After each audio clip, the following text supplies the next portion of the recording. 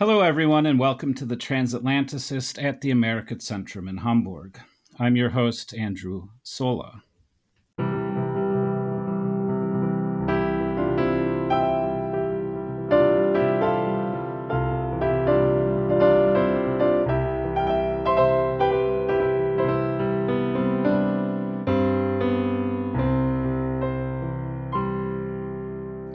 In this episode, we begin to tell the story of the indigenous people of Chicago, Chicagoland, and the Great Lakes region. Who were they? Well, maybe you're familiar with their tribal names, which you might recognize from maps of the region. Ojibwe, Odawa, Potawatomi, Miami, Ho-Chunk, Menominee, and Kickapoo. What more do you know about them besides their name? I certainly don't know that much. So learning more about the complex history of these Native American tribes is the subject of our exciting episode today. Just so you know, in the future, there will be more episodes on the subject, but we are starting with the early history of the region, and we will continue roughly through the War of 1812 today. So let's just start with some basic geography and place names. The name Chicago comes from a native word for a type of garlic that grows on the southern shores of Lake Michigan, where the city is located. The area around Chicago we refer to as Chicagoland, and it consists of now the wider metropolitan area, which carries on north to Wisconsin, southeast to Indiana, and west to the cornfields of rural Illinois. Chicago, of course, is in the state of Illinois, and this word comes from a tribal confederation called the Illiniwek, or the Illini. The city of Chicago is located on the shores of Lake Michigan, and the huge region, which includes all of the Great Lakes, we refer to as the Great Lakes region. This area includes all of the territories surrounding Lakes Michigan, Huron, Superior, Erie, and Ontario. So let's dive into the history of the indigenous people of Chicago, Chicagoland, and the Great Lakes region. What was their life like before European settlers arrived? Why was Chicago important to early European settlers and explorers in the first place? How did they interact with each other? How did European powers begin to exert their influence over the region and the people in it? And how did the newly founded U.S. government begin to establish its power over the region and its people? These are huge and complex questions, I know, but fortunately I have two fantastic scholars to help tell us this story. Professor Durkin Keating and Professor Ted Karamanski. Welcome, Anne and Ted. Thank you very much. Happy to be here. Likewise. It's a pleasure. All right. So, Dr. Keating is professor of history at North Central College in Naperville, Illinois, which is just outside of Chicago. She is the co-editor of the Encyclopedia of Chicago, so she knows literally everything about Chicago. And she's the author most recently of The World of Juliet Kinsey, Chicago Before the Fire in 2019. And in 2012, she published the book Rising Up from Indian Country, The Battle of Fort Dearborn, and the Birth of Chicago. Dr. Karamanski is professor of history and director of the public history program at Loyola University in Chicago. He is a lifelong resident of the Chicago area and is the author of 10 books about Great Lakes regional history. His publications include the book Blackbird's Song, Andrew J. Blackbird, and the Odawa People in 2012. So, Anne and Ted, where to begin telling this story, or maybe should I say when to begin? Well, one way to think about it is that Native people have been in the Chicago area since before the Chicago area is the way it is now. That when the landscape was being formed, there were Native people here. As the glaciers retreated and the Great Lakes were being formed, Native people were along the margins of those emerging waterways. Yeah, and in fact, I think some of the more interesting archaeology that's being done is submerged. It's getting at some of those earliest settlements in the area that are currently under Lake Michigan. That's very exciting archaeology that's being done. I mean, as Ted's noting, one of the big things for us to keep in mind is that that geography is evolving, but the geography that's evolving has a couple of really key components that anyone who's thinking about Chicago wants to be thinking about the geography of this region for much of the last millennium at any rate. And that would be that we're on a break between the Great Lakes and the Mississippi River.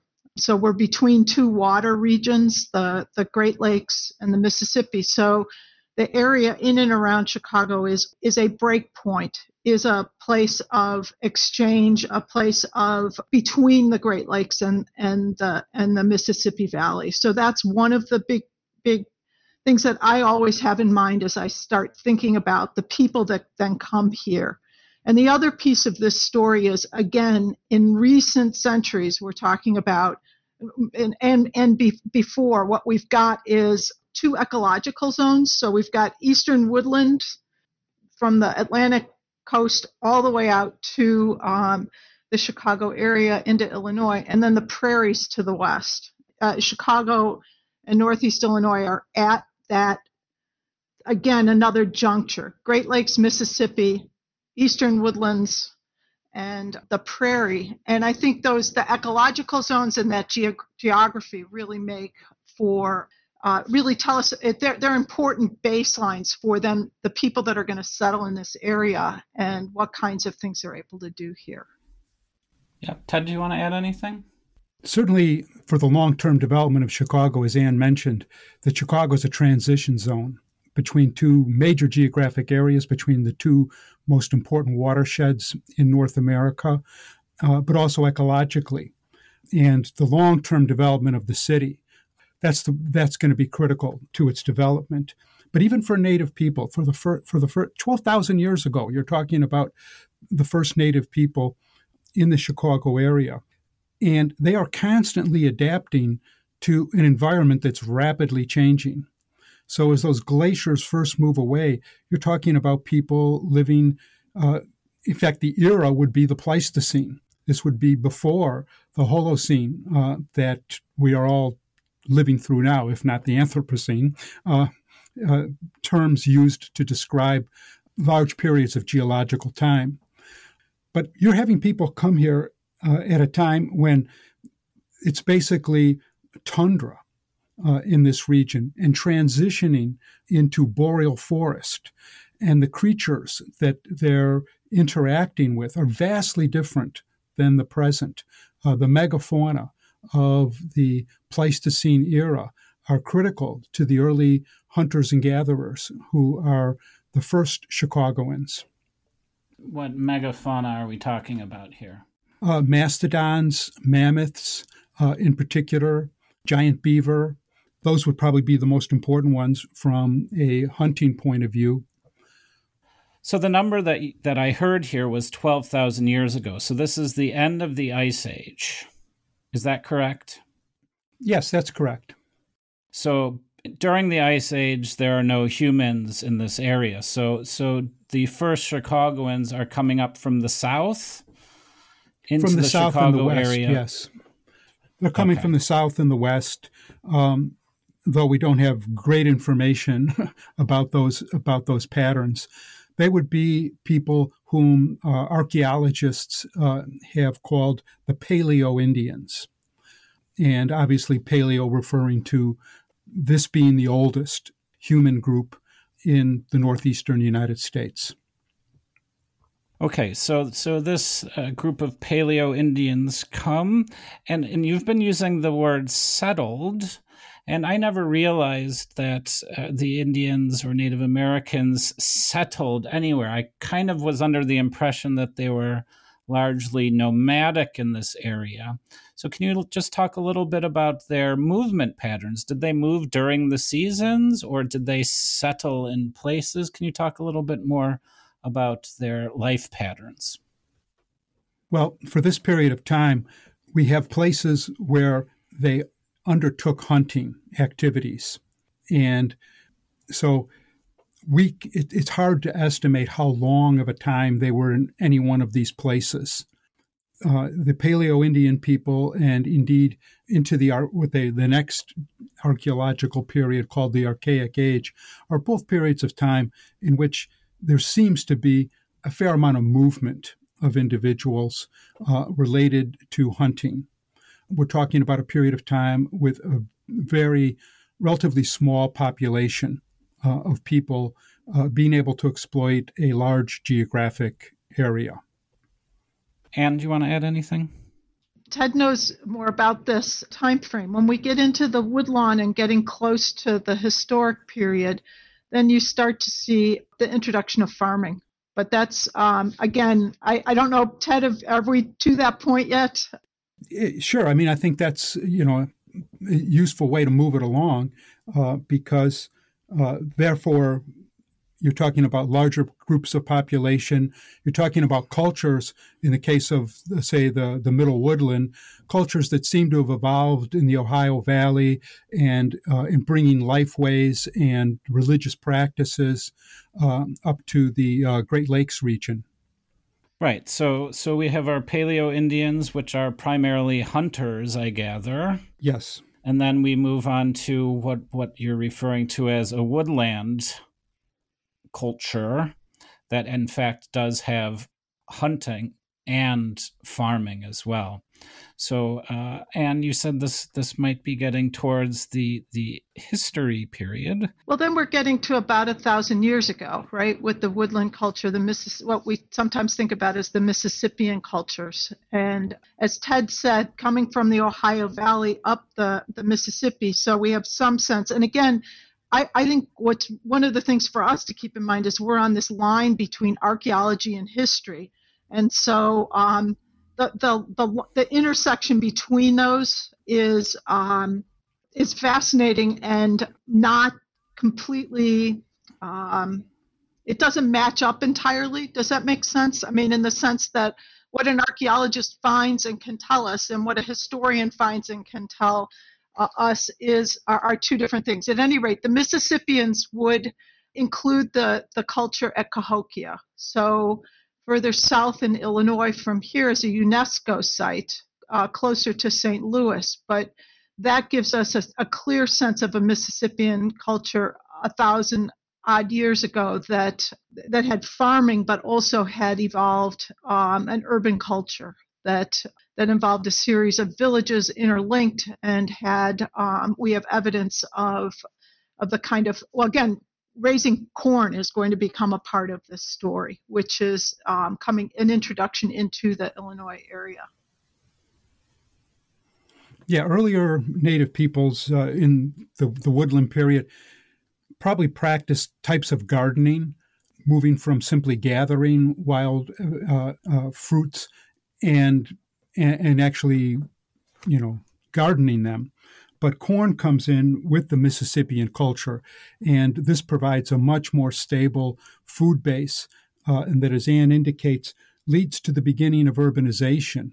And the scale of urbanization at Cahokia and where the whole region from where the Illinois River, the Missouri River, and the Mississippi all come together becomes really a metropolis of really astounding proportions, unseen really previous to say 12,000 anywhere else in North America. And indeed, Cahokia, at the top range of population for the metropolis of Cahokia could be as high as 40,000, might be as low as, say, 20,000. But that is as big as any place in Europe. Yeah, that's, I'm totally shocked. I had no idea. And would Cahokia, where exactly was Cahokia? It would be just east of St. Louis, Missouri, on the Illinois side of the Mississippi River. So that location was chosen near the Mississippi for obvious transportation reasons and also in a very fertile place for their growing of corn. Yeah, That's the fertility exactly right. is critical. Yeah. It's an area called the American Bottom, and to this day, it's renowned for the fertility of its corn crops. Where a lot of places will do one corn crop a year, they can do two, no problem, because of the fertility of the soil in the growing season. And that was why you had this congregation of people and the development of a very hierarchical society that with magnificent temple mound complexes in their towns. And what we have left of it are they're basically mounds, and that's the UNESCO site that is there at Cahokia. So we have now had archaeological work that helps us to envision what these places look like. But that's I think one of the challenges to realizing just how big and how important this place was is that there's so little of it that remains in the landscape. Although Cahokia is enormous in and of itself, still the mounds there. Fascinating. The Cahokia we refer to as a place, was it also a tribe? Or was it a group of tribes? Was it a single tribal entity? We can't use the term tribe to talk about these people. We simply don't know enough about them to ascribe any type of ethnicity. They are probably the predecessors of many of the tribes of the Mississippi area. They could be Caddo, they could be Illinois, they could be a number of different groups. It's just impossible to say. Right, and part of that is language, right? Because language groups are often the way that we identify. The tribal identifications are made down to the present is in language cultural groups. And those, again, that line between history and archaeology, we don't have that information. So as Ted's saying, we can't make that kind of the kind of evidence we've got is pottery. We've got the kinds of religious practices that are left, the farming practices, and that tells a different story than the one that says we can associate this with a specific tribe in the historic era. But it's fascinating work, Ted. I find this line between history and archaeology to be one where there's I think room for a lot of important creative work to be done to make those linkages. I think what you're talking about, Ted, is in fact making those kinds of linkages that we need to see made. And one of the things I think that comes up with this is, and perhaps European listeners might be thinking that, well, these people in North America, they were just also primitive, that at a time when you had more developed civilizations in Asia and in the Middle East and even in Europe, what were these people in America doing? And Cahokia demonstrates that when they felt it was advantageous to develop dense urban civilization, they had the capability of doing that. But their population numbers being what they were, which was much, much fewer than you would have found, say, in Asia or in the Middle East. And the rich resources of the North American environment did not put the stress. Every time you see the developments of major urban civilizations coming out of the Middle East region, these emerged out of environmental stresses where too many people were putting too much pressure and they had to change social organization. Native people didn't face those same stresses.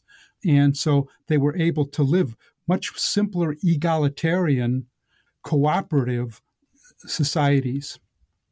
That's fascinating.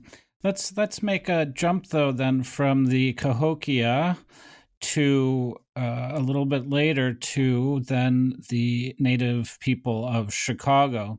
How do we tell the story that takes us from this Cahokia city and civilization, which is just maybe a couple hundred kilometers south of Chicago. How do we go from this Cahokia civilization to what's happening around Chicago maybe several hundred years later? Well, during the Cahokia is part of the Mississippian culture, and the Mississippian culture comes to Chicago. They don't build giant cities, but they built considerable settlements around the city, particularly in the southern section of the city, in what we would know today as the Calumet region.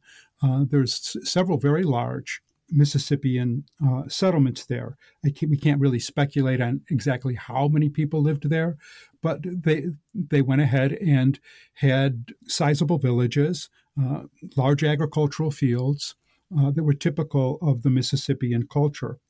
At the same time, you had other people living nearby who didn't focus their economics and society around intensive maize cultivation. And they were living slightly different lifestyles.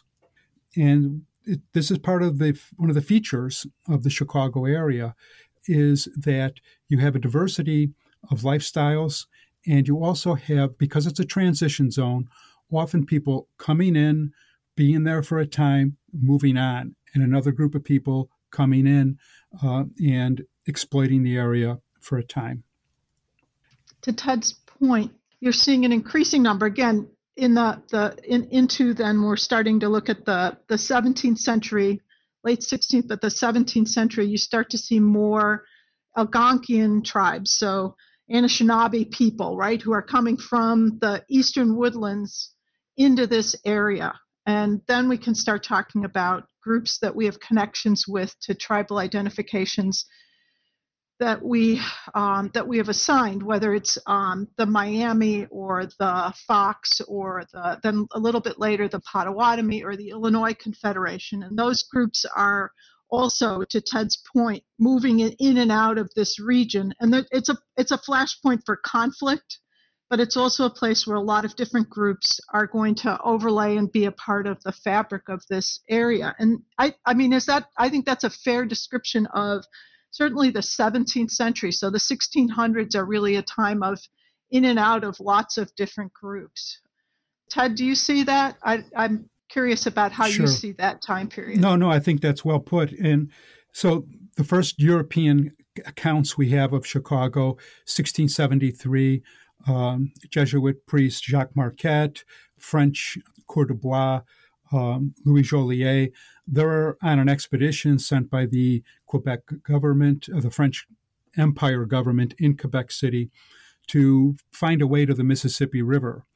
They explore part of the Mississippi River Valley. They're coming back up the Illinois River. And so they're the first Europeans to transit the area that's going to be Chicago. And when they're here, they encounter Illinois Indians, the people who inhabited the Illinois River Valley from its mouth at the Mississippi River all the way up into the Des Plaines River Valley, which is a tributary of the Illinois River, on the fringes of Chicago.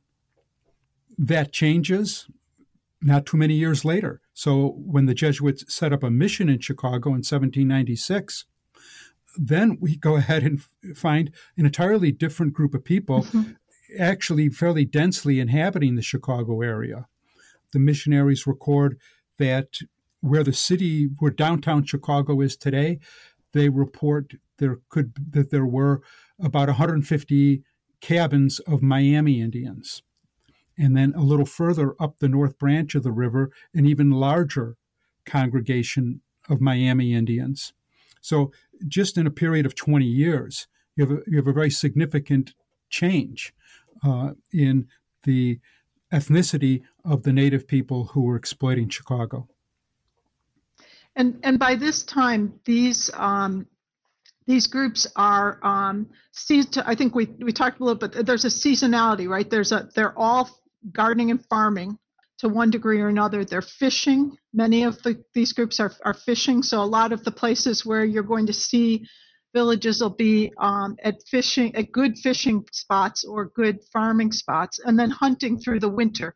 So there's a seasonality to their occupation of places in around the region, and that will hold, right? From that kind of seasonality will hold through this time period from the 1600s forward into the American occupation in the 19th century. But as Ted's pointing out, different groups, right?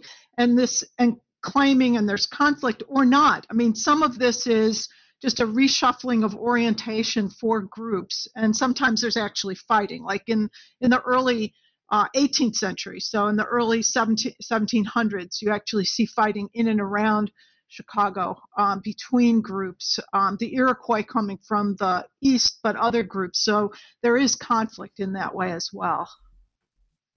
Yeah, I'm curious about the conflict and also I guess we would call it the political structure. What we know of the political structure.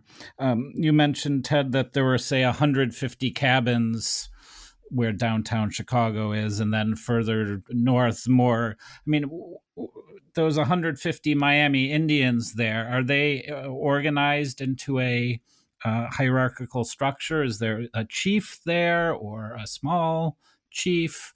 How are they organizing themselves sort of politically? Just to correct, we would probably estimate the native population of Chicago closer to 3,000 at that time. How were they organized? So these are Algonquian people. And so in terms of conflict, I don't think you're going to there's much conflict between Illinois Indians and Miami Indians or even Fox Indians in the 17th century as opposed to a little bit later. Right. They're sharing values, they're sharing world outlook, the way they exploit the environment. So the conflict, as Ann indicated earlier, really comes from when you have native peoples like the Iroquois Confederacy or the Haudenosaunee, as they called themselves, as they tried to expand their influence, particularly in what becomes the fur trade, into the Great Lakes region. And there's a number of really violent encounters that last for a generation, but not necessarily between the peoples that were indigenous to this area. And about sort of their internal, ignoring the conflict, the intra-native conflict, how would they organize themselves within their own communities?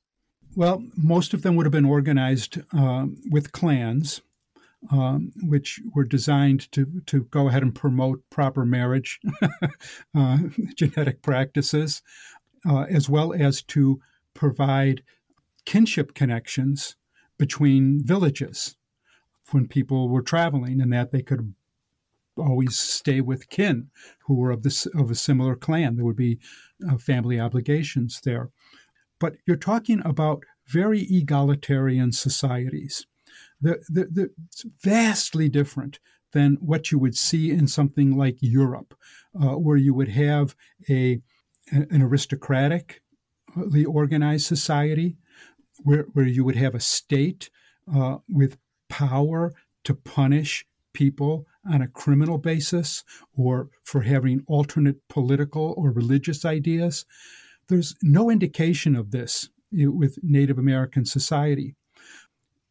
People lived the way they wanted to live. Now, there would be policing of certain ethics, of course, but it was done more in a social way, without the kind of force that you see in Europe or Asia. I always think about it in terms, too, of ownership of resources, that there's control of resources amongst the Algonquian people, farm fields, hunting grounds, fishing areas, but there is no permanent ownership. land ownership just is a critical piece of power and maintaining power, and it's just not there. So that kind of idea of the territorial boundaries of any one of these affiliated villages that are a tribe don't exist. They're fluid in a way that is almost of necessity, because there is not this idea of land ownership, and that land ownership is a shift that comes in much later in our story, so that fluidity will remain, in fact, through a good part of the colonial period as well.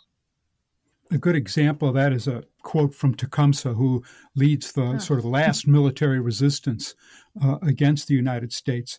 But in talking to one of his American interlocutors, he says to him, "Sell the land, you might as well try to sell the air, sell the wind." To him, it made no sense that you could alienate the land to an exclusive control of a person.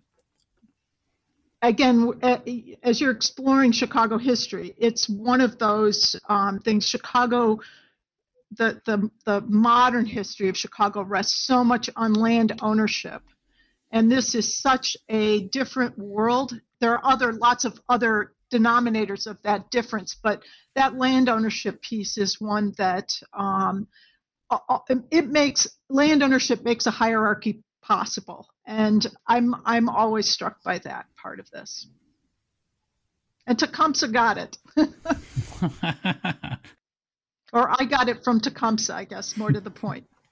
I'm thinking of some more modern examples of Chicago history where land usage is a big deal. I'm remembering Meigs Field, the mostly private airport that one night Mayor Daley decided to dig up so wealthy people couldn't use it as their own private way into and out of the city anymore. And of course, Lakeshore Drive, which separates the residential area of the city and the lake, which means the lakefront would be always for the people, as it were.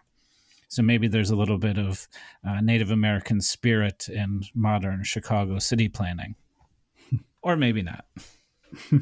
I wish that was the case, Andy, but I have very little confidence in that. I think the land ownership profit piece of this and power piece of this is the story of modern Chicago. But that's off our topic. I apologize. Excuse me for being whimsical and romantic. Having left Chicago, I still, as with many immigrants, my perspective of the place that I left is, let's just say we view it through rose-tinted glasses. But I wanted to go back to the conflict. So this idea of the shared values of, for example, the Algonquin people, and so there wouldn't be conflict amongst the various, I guess, sub-tribes of the Algonquin people. But earlier you mentioned the Iroquois coming by and expanding their influence. So I'm just trying to think, like, if an Iroquois native ran into an Algonquin in the middle of the forest or something, would they immediately, like, fight? How did these different larger ethnic groups interact? So another of the major conflicts that's not in the Chicago area would be the Ojibwa and the Dakota. They also had long periods of warfare with each other.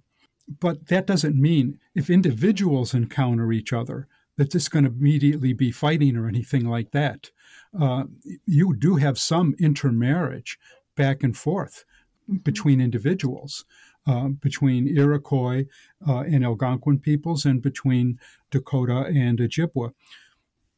What the Iroquois wars are caused by the introduction of the European capitalist system into North America through the fur trade. And when the Iroquois exhaust the stock of fur-bearing animals in their own region, they still want access to the things they could get through trade with the Europeans, particularly guns and gunpowder. And so they begin to undertake extended, very large-scale attacks on neighboring tribes. Now, this is, I would say, totally unprecedented, never happened before, and very rarely ever happened afterwards, where you would go ahead and have, say, 1,000 Native American warriors journey hundreds of miles to attack another Native American group. And this would happen periodically from the 1650s through to about 1700, 1705.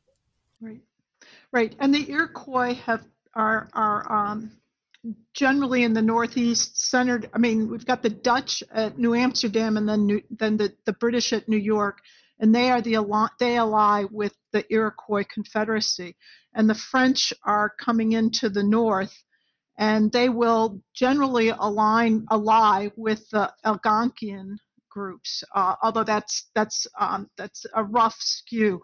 But it means that, as Ted's suggesting, that what you've got then is the introduction not only of the fur trade being a catalyst for this fighting, but it also, the trade items will change the way this fighting is done, right? With the introduction of different kinds of armaments, of weapons that are going to be a part of this. And the Iroquois, because they're early in this process, and also because they have this confederacy, they are successful in their attacks in pushing their area of influence larger and larger. I mean, in a lot of ways, the Iroquois are colonizing in advance of the European colonization that's coming into this region as well. So guns, right? I guess I haven't said the word, but guns will be a big part of this story, or it will become increasingly a part of this story. I guess it's less at the outset, more as we go along. So in the 1600s, the European settlers are primarily, obviously, on the east coast of North America, and then interacting only with Indian nations or tribes on the East Coast. And I thought it was interesting that you said those Indians might have been the first to sort of reveal that there was a totally different type of person, namely a European, revealing that information to the Indian ethnicities or tribal groups more in the Midwest in Chicago now. Would that be correct to associate this?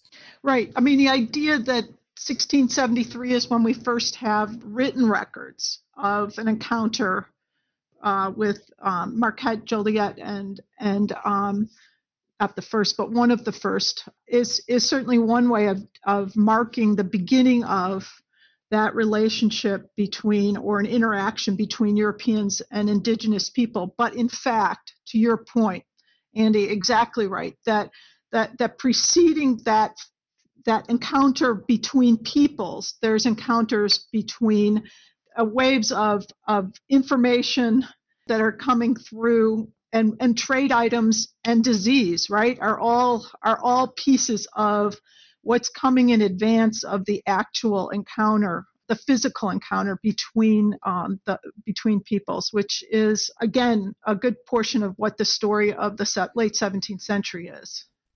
Okay, so how do we want to carry on then the story of Chicago? We've done this very big, long description. We started with the Paleo-Indians. We talked about Cahokia, and we're kind of now getting into this idea of the Miami people who are living on the southern shores of Lake Michigan.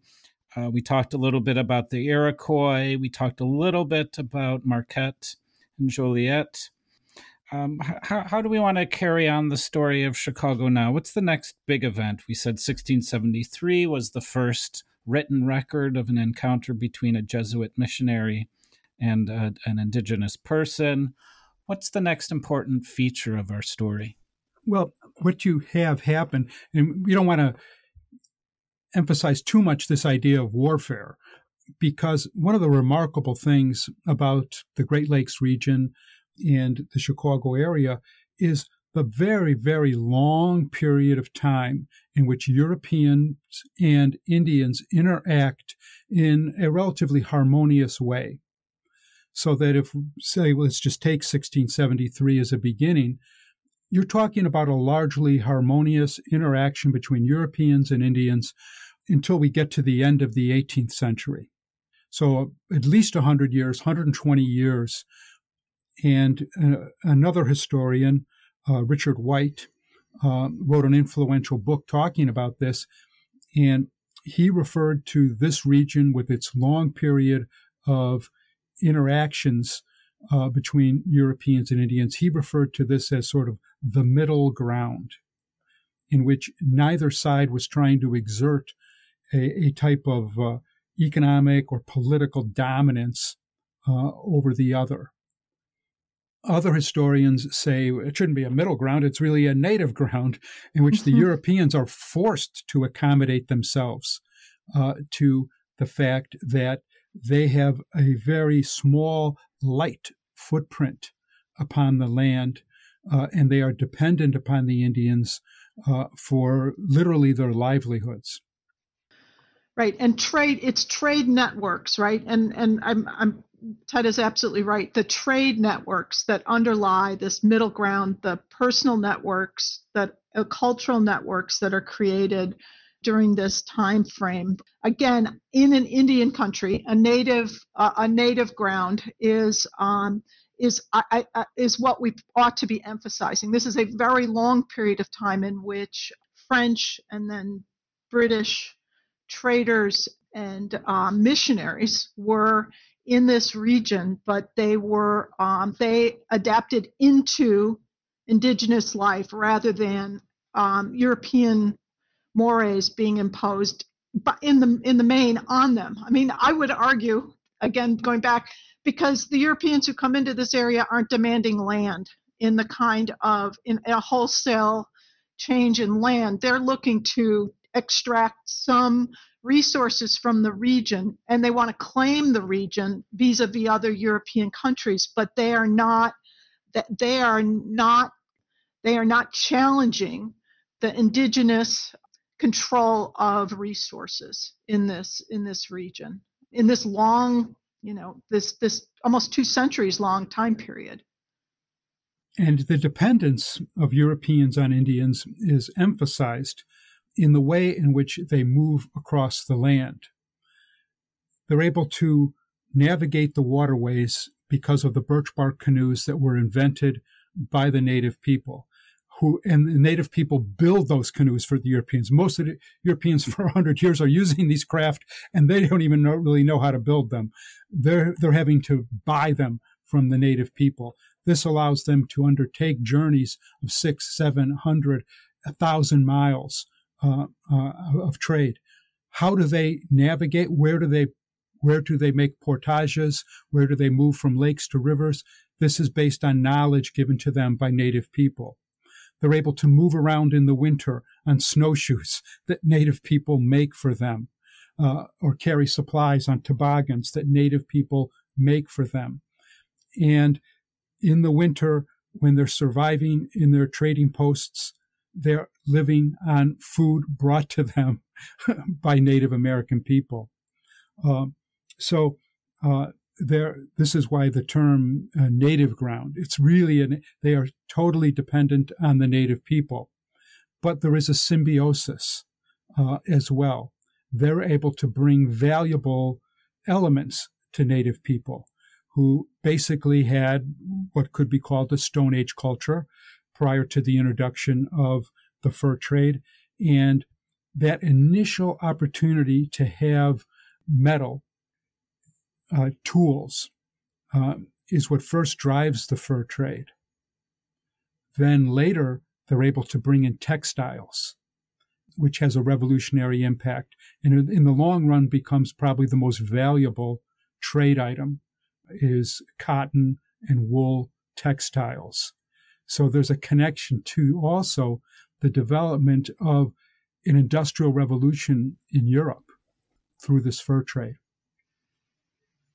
It's also personal relationships, because in large measure, the European traders coming into this region will also make alliances with indigenous families and villages through marriage.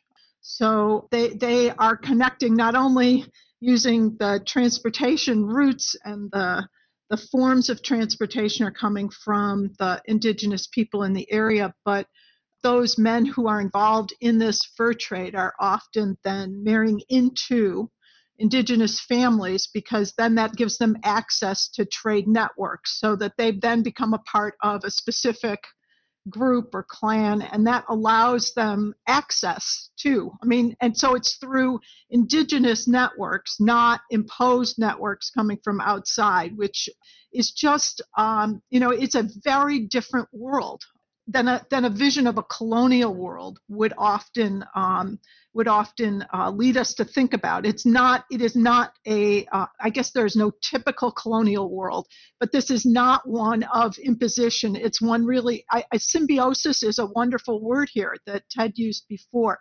The idea of connecting links between people, and that Native people are choosing what it is that they want to take early on and whom they are going to incorporate in is I think, a really important part of this. Also, as Anne mentioned, this is built upon an earlier network of exchanges.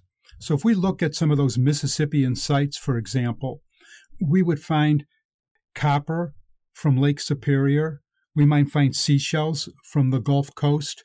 We might find obsidian from the Rocky Mountain West.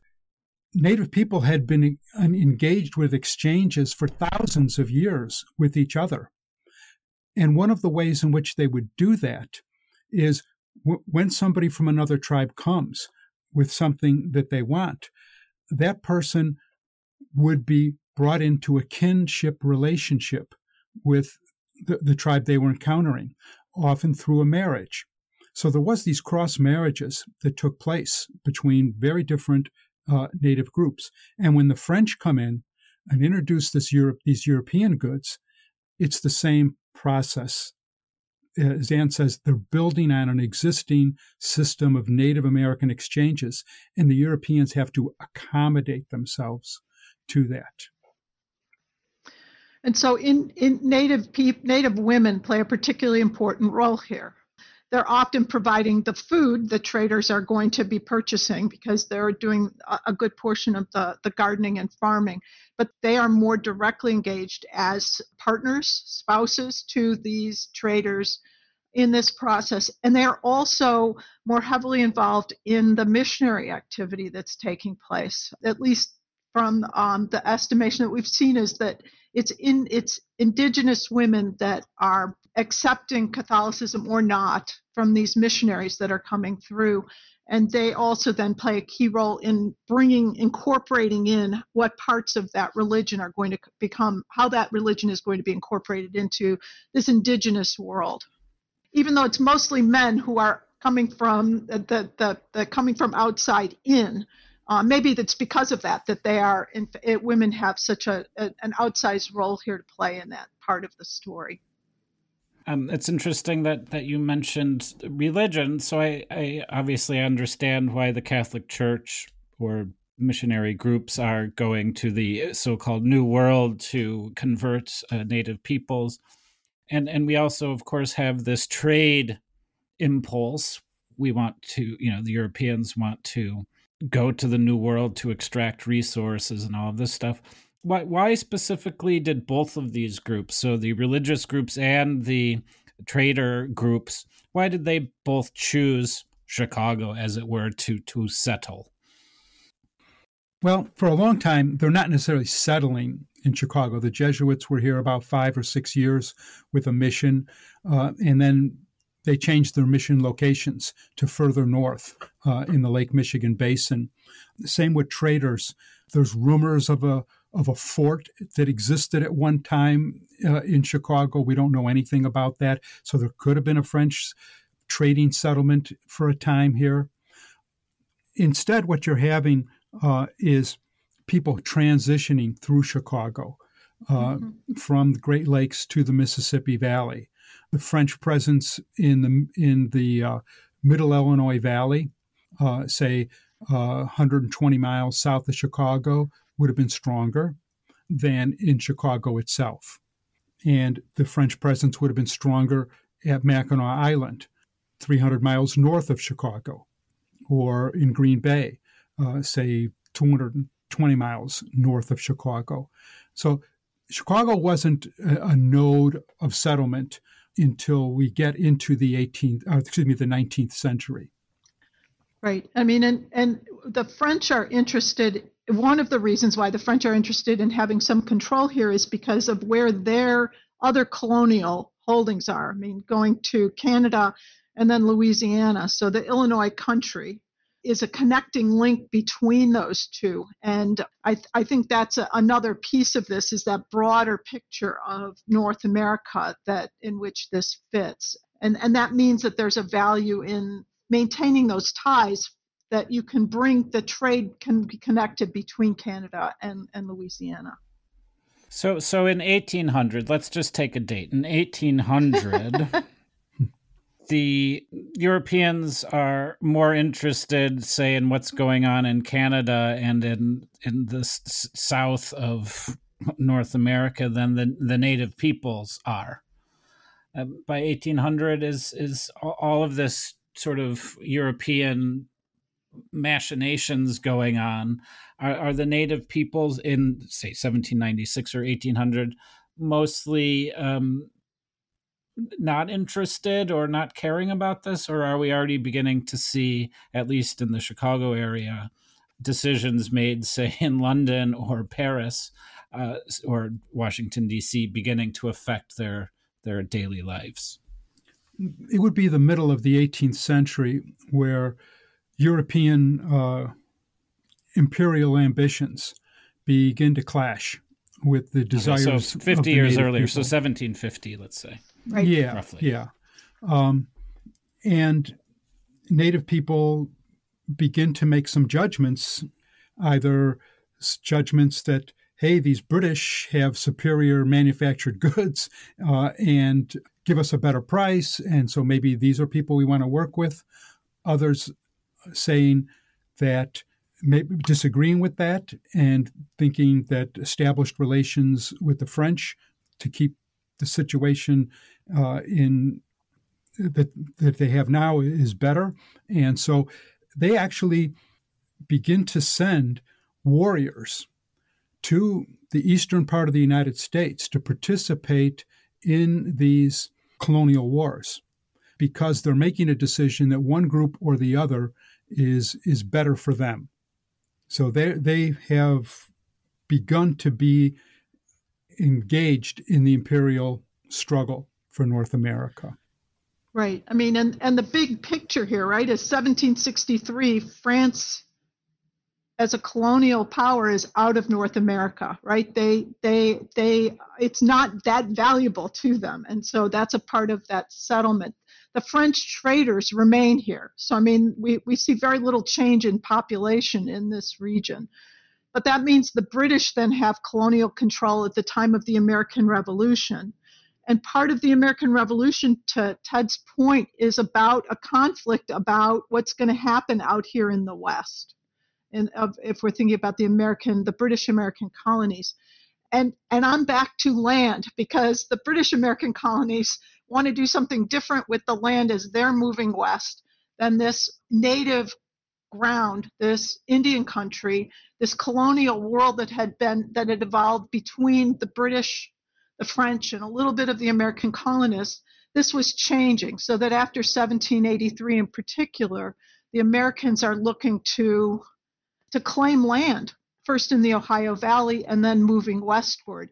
And claiming land, not just they're going to claim it and the native culture, the native way of life can remain, but to actually draw a line between native peoples and these American settlers moving westward. And that's just, I mean, to my mind, that is a dramatic sea change in this story.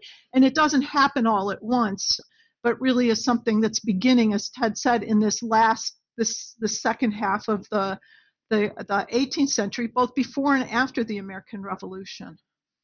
I mean, George Washington is out surveying, right, out near Pittsburgh, that the war, in some ways, well, no, goes back to the French and Indian War. I need that to be reversed. Excuse me. Yeah. But it's true. I mean, George Washington begins the 7 Years' War that Right. becomes really the First World War, with battles fought in India, fought in the Caribbean, all across the European continent, including the German states. But that's a war that it's begun by George Washington going ahead and trying to project British power into the Ohio Valley in a somewhat disastrous fashion.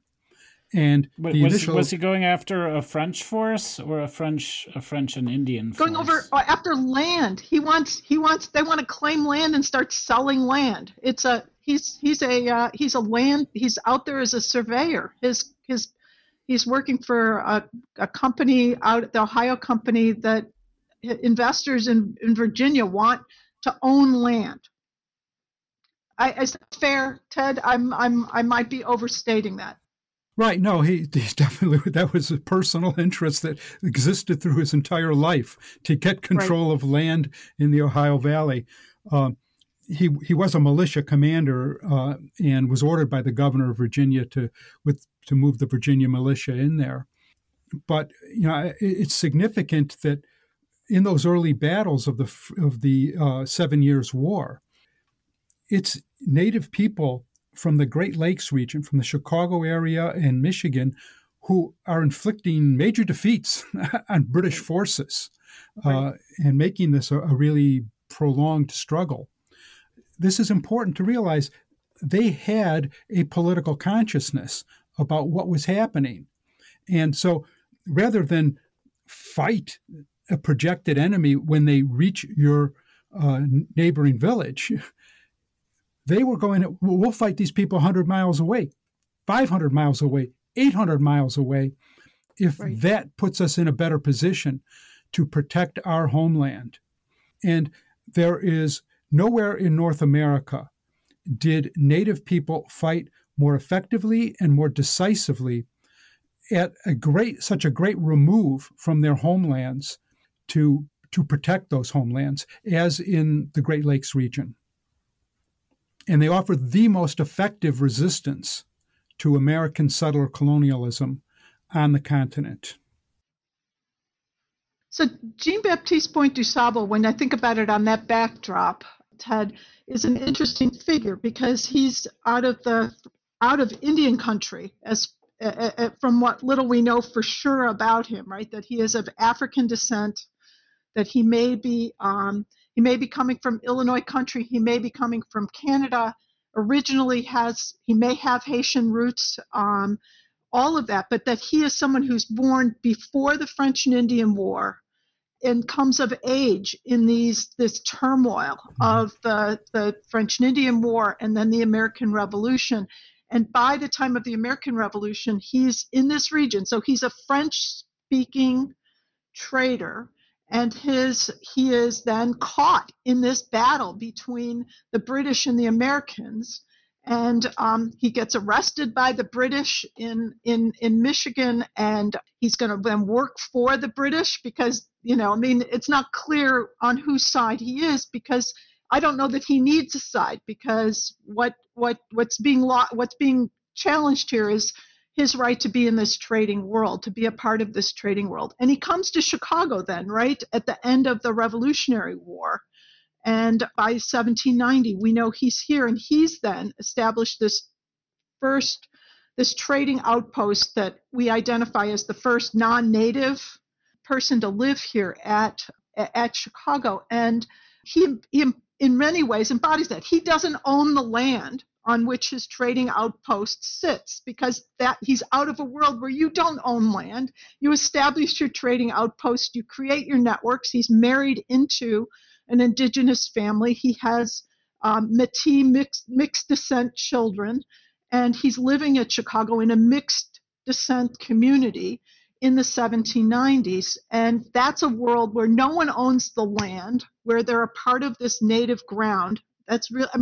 So he really is, in a way, it's this last piece of that story that's fought, that begins to be fought hundreds and hundreds of miles away, but is going to then land finally at Chicago in the early 19th century. I think that's mean, I think that's a really important way of thinking about this, is that this is a long war. I think other historians have described this as the 60-year war, right? I mean, that this is really something that goes the whole of the late 18th century into the early 19th century in this region. And I think that's, Ted is absolutely right about that the native peoples in this area understand and are willing to fight for. And that puts somebody like Tecumseh and Tenskwatawa into this story, I think, in an interesting way. So, Anne, you mentioned the date 1790, and let's just focus on that date for a bit, because you mentioned then some other things too. So in 1790, when is it Du Sable? How do if we you're in pronounce Chicago, it's Du Sable, yeah. Yeah, I always learned it as Du Sable. As Du Sable sets up this permanent trading post, it sounds like relations between the indigenous people of Chicagoland and Europeans are starting to fray. At 1790, it's not all unicorns and rainbows. Well, the American government is fighting. I mean, their first battles after the American Revolution are out in Ohio, an Indian country, fighting to take claim to land in Ohio and then moving westward. And again, the American government wants those lands. So no, this has really changed. I think after the American Revolution, the threat to this region in terms of land cessions to the American government, to the U.S. government, are clear. Yeah, just to back that up, 1790 is critical because, remember the American Constitution's approved 1789. They write the thing in 1790. It's approved. So this is the actual beginning of the American Republic. And the first thing they do is they send an army into northern Indiana, 100 miles, 120 miles from Chicago, to go ahead and break up a confederacy of native peoples who are determined to resist American expansion. And so in 1791, those Indians win the greatest military victory ever won by native people in North America, in what's sometimes called the Battle of 1,000 Slain. They completely destroy what there is of the American army. But eventually the American army regroups. And in 1795, they force a treaty on native people. And this is the Treaty of Greenville. It's negotiated in eastern Ohio, but it demands a cession of land 6 miles square at what becomes Chicago, at the bottom of Lake Michigan, where the Lake Michigan and the Mississippi River come together. And that begins the alienation of land. And you really see what's the whole purpose of the American settler colonial state. It's to get Indian land. And so that means that Jean-Baptiste Point du Sable's trading outpost at the mouth of the Chicago River after 1795 has been ceded to the U.S. government. And it's not surprising that Du Sable, who has had enough trouble during the Revolutionary War, decides he realizes the U.S. government, well, we don't know whether he realizes it or not, but he leaves shortly after this, before the arrival of the Americans to build a fort at the mouth of the Chicago River, and he decamps for outside of St. Louis. He goes to Cahokia, again signaling this idea that we are really talking about a dramatic change in what this area is going to be, because now this land is going to belong to the U.S. government. And what the U.S. government is going to do with this land is, once they control it, they're going to sell it. And they're going to sell it to private interests, and those private interests are going to transform this from Indian country into something very different. And so the key date there then is, for Chicago history, is 1795, when this 6 mile square mile tract of land officially becomes property of the U.S. government.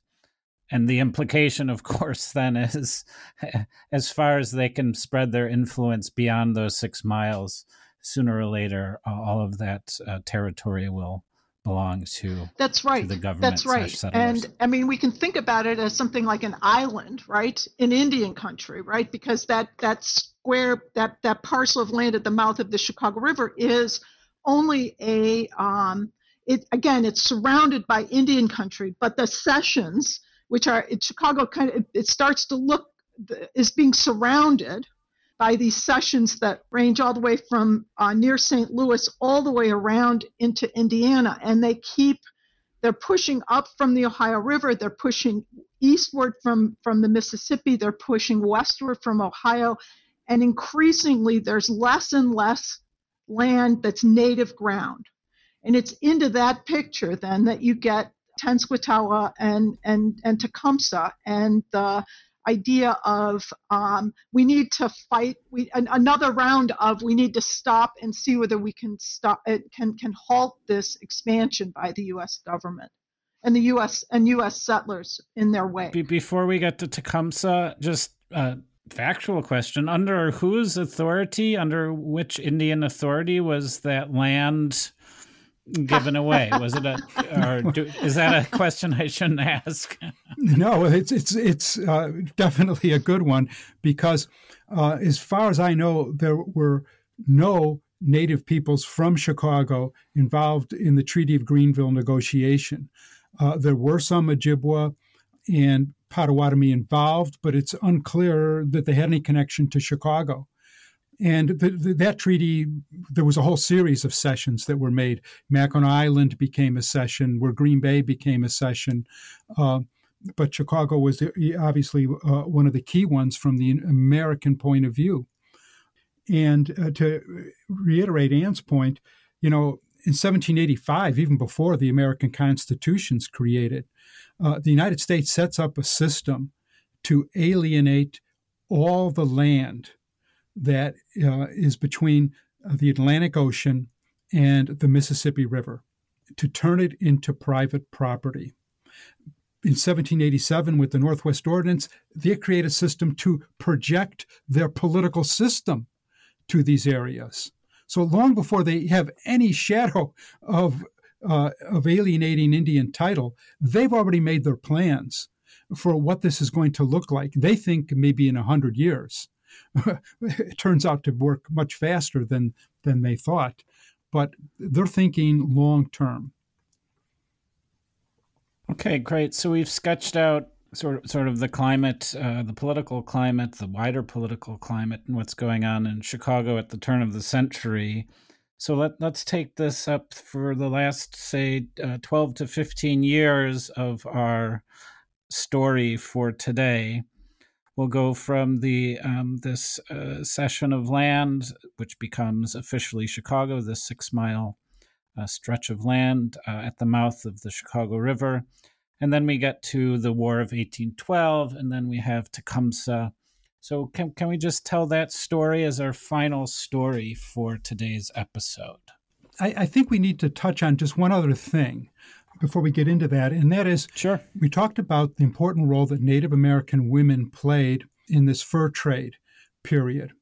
By the time we get to the late 18th, early 19th century, those intimate relations between French men and Indian women have created a whole new population in the Great Lakes region that is generally known by the French term Métis, M-E-T-I-S.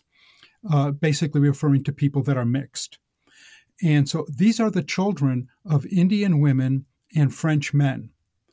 Some grow up more attuned to the culture of their fathers. Some grow up totally in a Native American way. But they become cultural brokers, interlocutors, and really the key group that keeps this commercial exchange between Europeans and Indians going, even after the French Empire is gone, even after the British Empire is eliminated from the region. And so who's living in Chicago at the critical time, at the early 19th century? It's these mixed-blooded people. So that's an entirely new, unique ethnic group that is crucial to the transition from a Indian-dominated Chicago to a European-dominated Chicago. And they're people who are most comfortable in between, right? They have this native ground is their world. It is a world that is of a mixture of European and indigenous. And that's to some degree is a problem in this picture because the U.S. government is looking to create a line between indigenous world and a Euro-American world. And these are people who are neither in neither camp. They represent what in fact is a part of what's being lost here, or potentially is being threatened by this world. But as Ted said, they're around Fort Dearborn. Fort Dearborn is not surrounded by American farmers. It's surrounded by these mixed descent people who they're going to trade with Fort Dearborn and the people out there, but they are not looking for the Americans to come in and start subdividing land, particularly. But they will take advantage of that too, because they have some of them will take advantage of that as well. I mean, they're making strategic choices all along here, and they really contrast with Tecumseh, right, and Tenskwatawa, who are really that nativist, that notion of nativism that we see here, and nativism meaning a return to what the world was like before there was this European influence. So mixed descent people are not a part of the world, the Indian world that Tecumseh is trying to build. In fact, he has some trouble with that. But indigenous or European, Euro-American goods have to go out. Bread made with wheat in bakehouses, which is one of the things that Du Sable has as his house, is something that's kind of rejected outright by Tecumseh, right, and Tenskwatawa, because it represents what? It represents the Euro-American influence on this world. And so you get Prophetstown, right, the village of Tippecanoe, which is about 160 miles. I don't know, how many kilometers is that from Chicago? Not very far. It's about 3 hours, 3 hours drive here now. That means that Chicago and Fort Dearborn are a flashpoint, because at Tippecanoe, by the time that Fort Dearborn is founded, Tippecanoe is emerging alongside of it as a center for this nativism that's going to fight the incursion of the American government. And so you get this, you've got this flashpoint between them. It's not very far in distance, and it's where this battle is moved from the East Coast. It's moved here, and it's between 1809, 1810, 1811 with the Battle of Tippecanoe really it moves from a flashpoint into a war between the U.S. government and the alliance of Native peoples in this region. Can you just tell me a little bit more about Tecumseh in the first place, Ted or Anne? Well, Tecumseh and his brother, Tenskwatawa, are Shawnee men. And the Shawnee are a people that had gradually been pushed from Pennsylvania and Kentucky all the way into Indiana. So they have been repeatedly displaced by advancing European American settlements. But they are an Algonquin people. And so the two brothers, Tenskwatawa has a series of visions which propose, as Anne says, to go back to a more traditional Native American lifestyle, and that this will bring a certain amount of sacred power back and the favor of the giver of life to the Indian cause. His brother, Tecumseh, is a diplomat and a great warrior. And so one works the religious side, one works the political side of a movement to bring the Algonquin peoples in the Midwest region together to fight the advancing tide of Americans. And it's really, in many ways, the last stand of effective resistance because they're initially very successful in their efforts. So that's who they are. When you go to a place like Prophetstown, It's organized by the Shawnee, but you have many Ojibwa there, you have many Odawa, you have many Potawatomi. This is where the Algonquins are coming together in opposition. Where is Prophetstown again? Northeast Indiana, or north central Indiana. So, yeah, very, very close to Chicago. So Tecumseh has his movement, and would we expect that the natives or these Metis, these hybrid people in Chicago at the time, would they have sympathies for Tecumseh? I think some do, but I think the majority not so much, because as Anne suggests, they are of a different sort. They represent something that Tenskwatawa, in particular, is greatly opposed to. He is a purist. He is even opposed to native religious movements and practices that have originated, 100 years before, but were not indigenous, but were influenced by European ways. So, no, in fact, some of the most significant Métis, someone like William Wells, who was a European lad, captured by the Miami Indians, raised as a Miami, fought as a Miami warrior in a number of battles. He defects to the Americans and will play a role in the Battle of Fort Dearborn in 1812. On the other hand, Native people don't necessarily want to target Métis.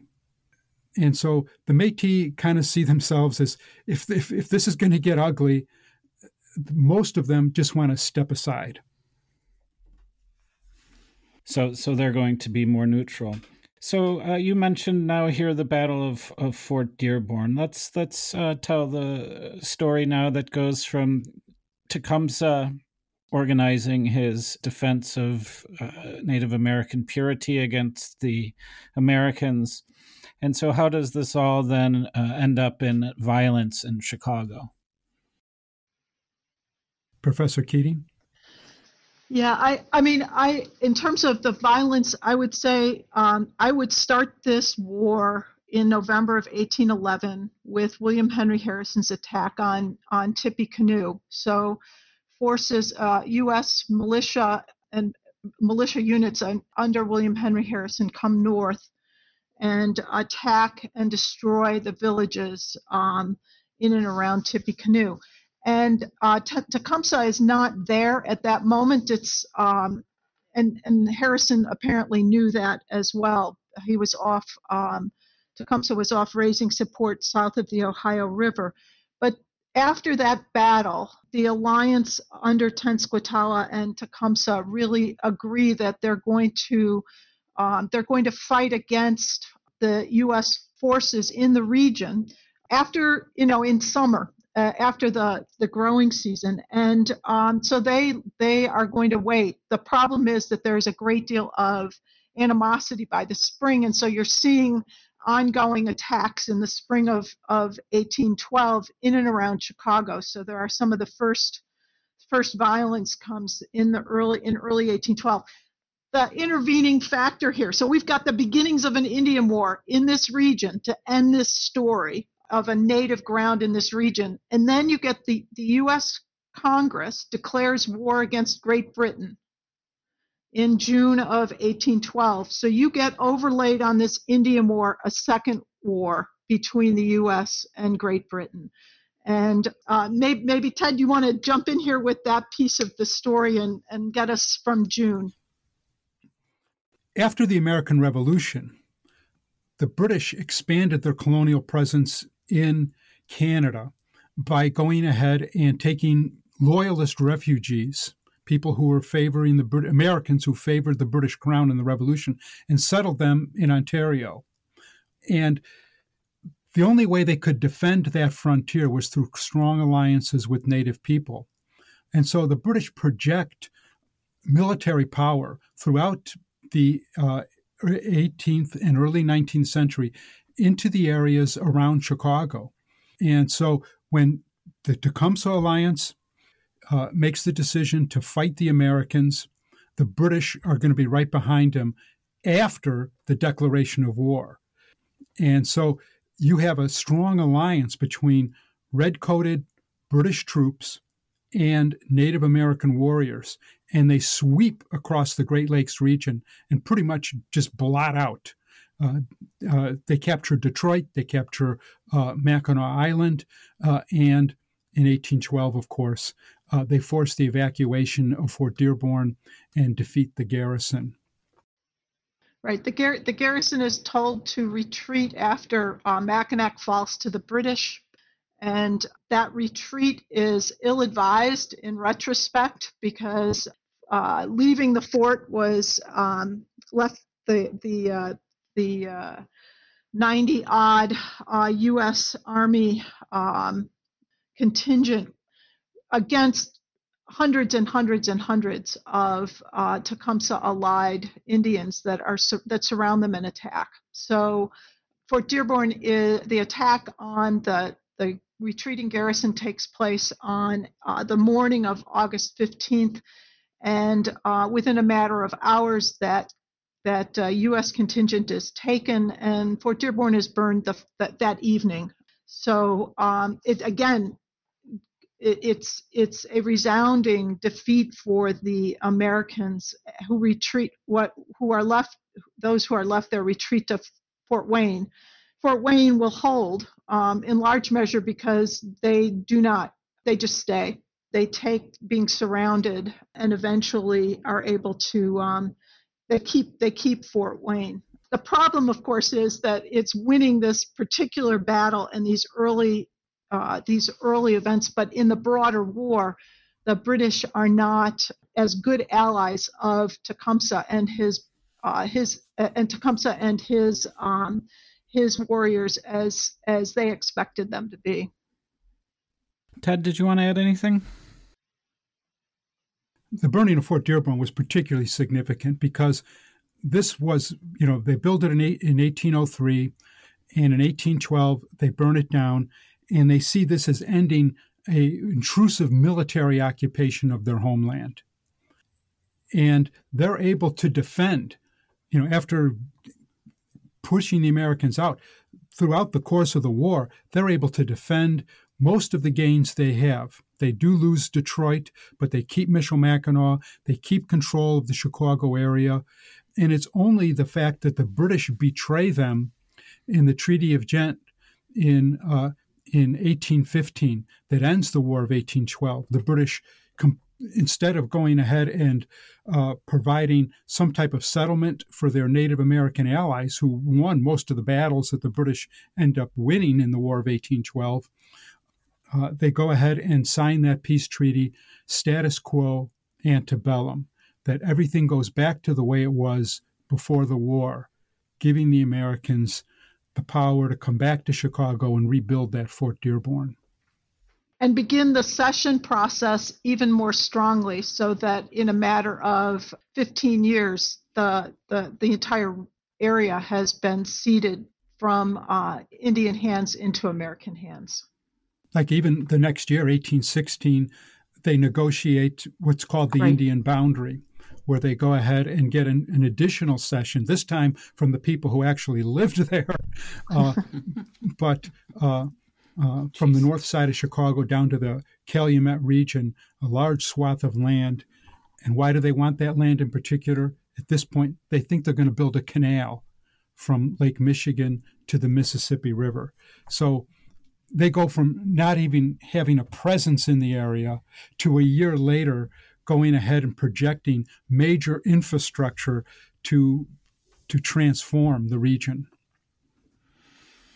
And there you have it, basically the origins of what will become the modern city of Chicago. I guess 1815-16 is the time frame, as you said, where the land is somehow legally, in scare quotes, legally ceded from the native people to, Americans.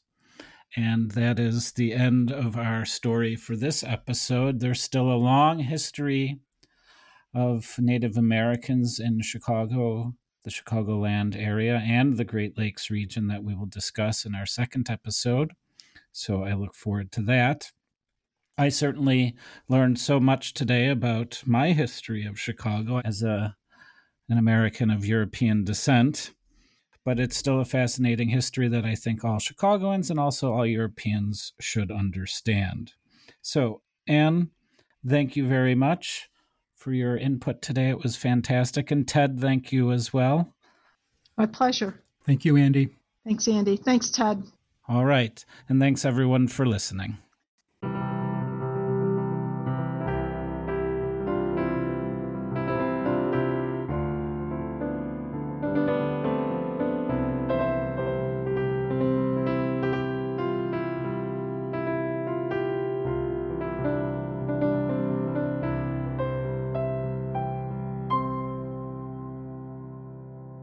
And just so you know, once again, the views and opinions expressed on the show are those of the guests or the host, not the American Centrum, which does not take any institutional positions on politics or policy.